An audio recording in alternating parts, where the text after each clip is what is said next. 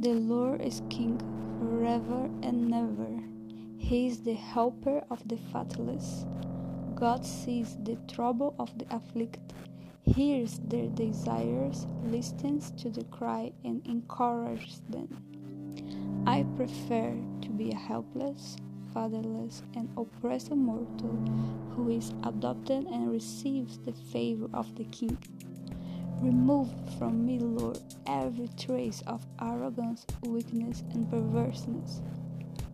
In all my thoughts, there is room for you, my God. I seek you because you are my defender. Praise to the Lord forever and ever.